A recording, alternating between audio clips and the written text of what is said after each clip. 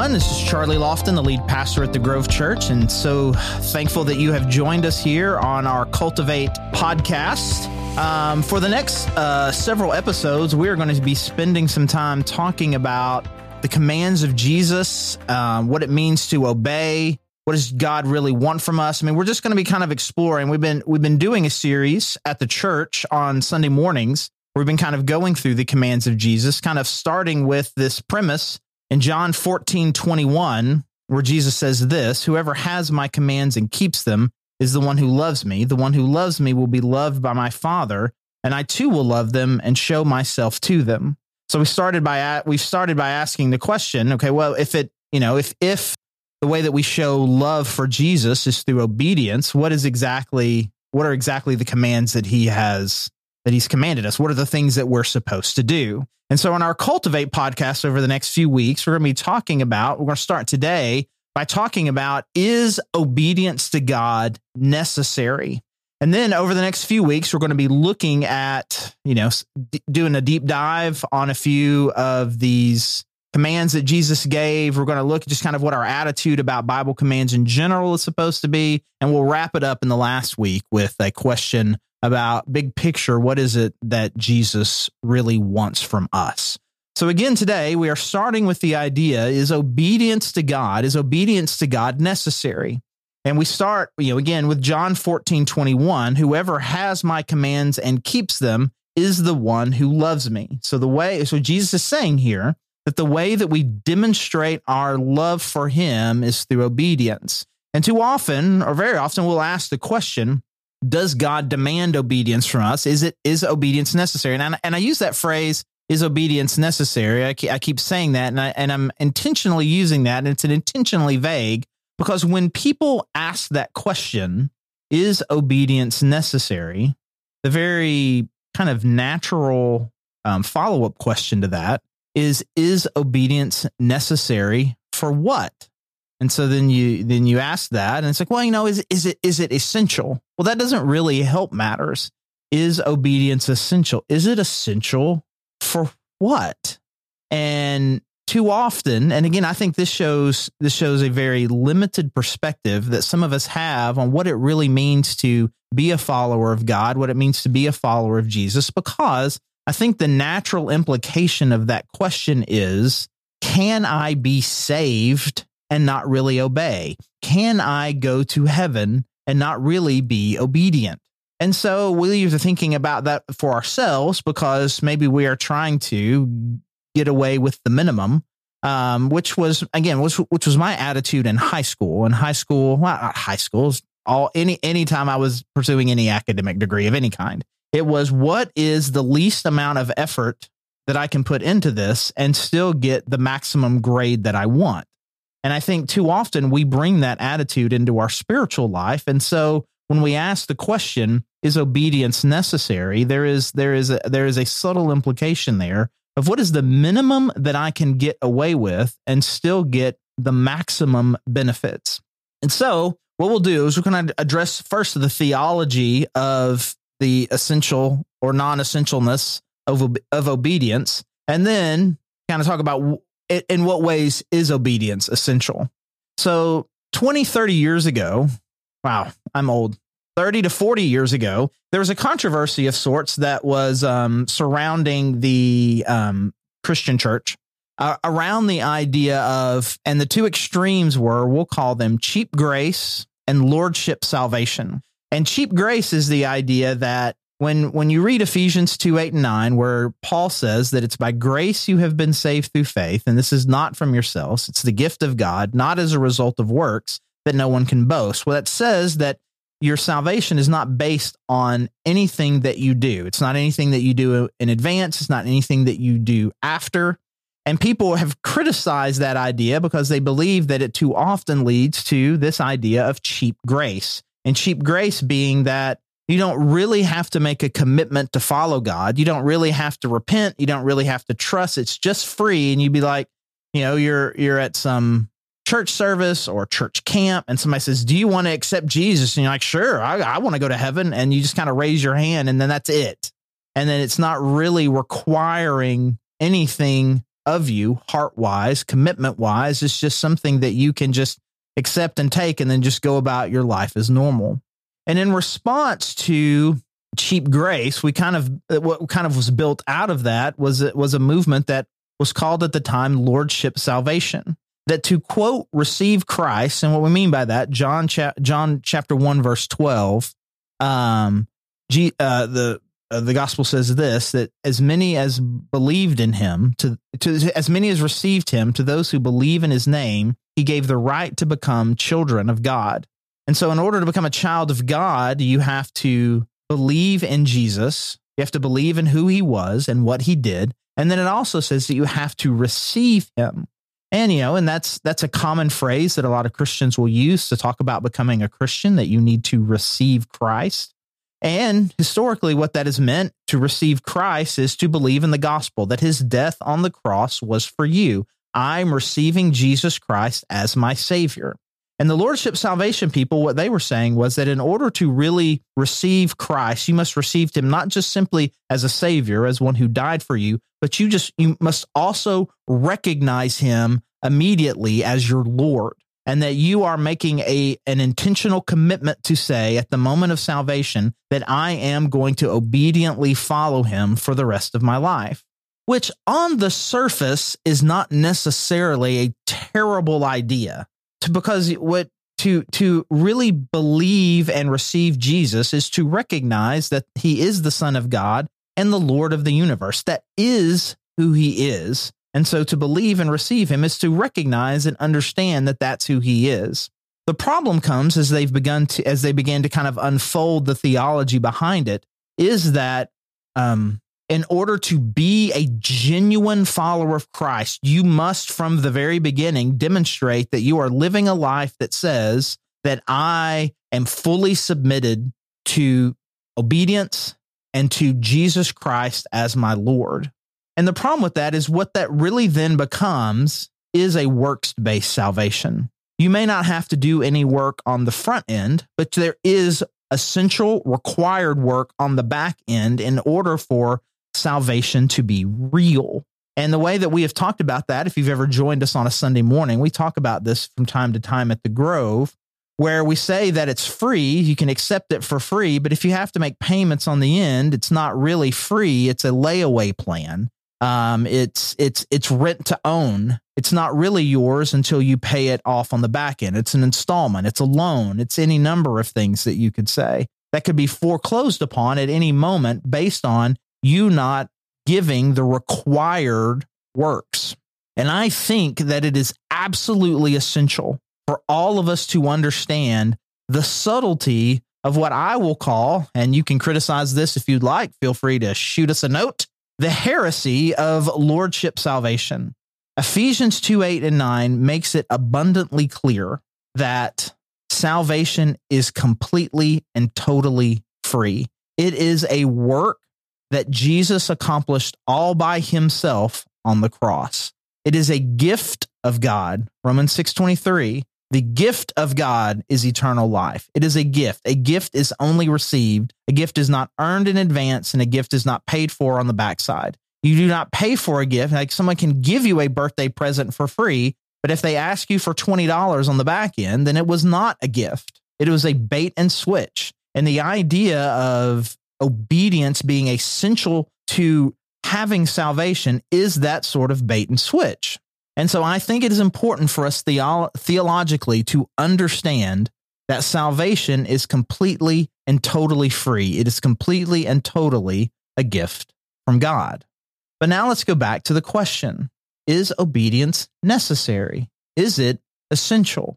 Well, I think the way that I would like to describe it, it is a natural outflow of what will happen from a genuine decision. In 2 Corinthians 5:17, what Paul talks about there is he says that if anyone is in Christ, he is made new. He is a new creation because the old things have passed away and new things have come. Galatians 2:20 says that I have been crucified with Christ, and it is no longer I who live, but Christ lives in me. The life I live now, I live through Jesus. And so both of those things kind of essentially give us a promise is that once Jesus comes into your life, your life will be new.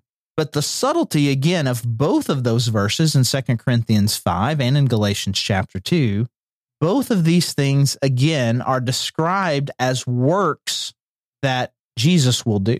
If anyone is in Christ, he is a new creation. The old has passed away, the new has come. There's a lot of old becomes new, death becomes alive imagery that is described to describe what happens to you after you become a Christian. And so there's a lot of things that you can do. There's a lot of things that I can do, but a couple of things that I cannot do is I cannot make something that is old. I cannot make it new, and I cannot take something that is dead and I cannot make it alive. These are things that only God can do. And so God will do the thing that he promised based on his free gift, which is to give you eternal life. And once he has done that, he promises that something else is going to happen to you. What is going to happen to you is that you are going to be made new. You are going to be reborn. You are going to be given new life. And these are promises. These are things that God promises that he will do in you.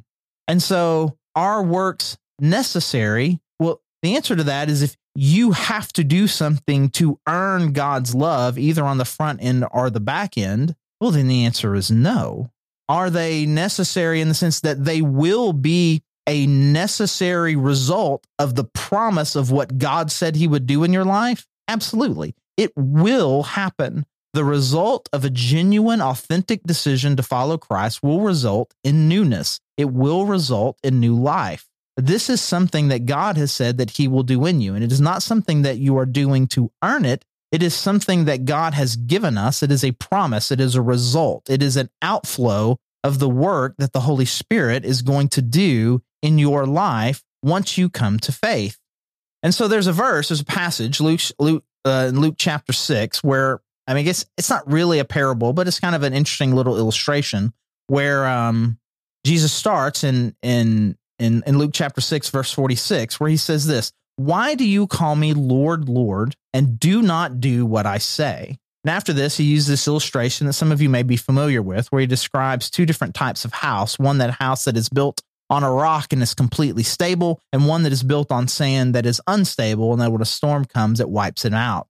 And then he describes then like the person who listens to my commandments and obeys them is the one who lives on that house on a firm foundation.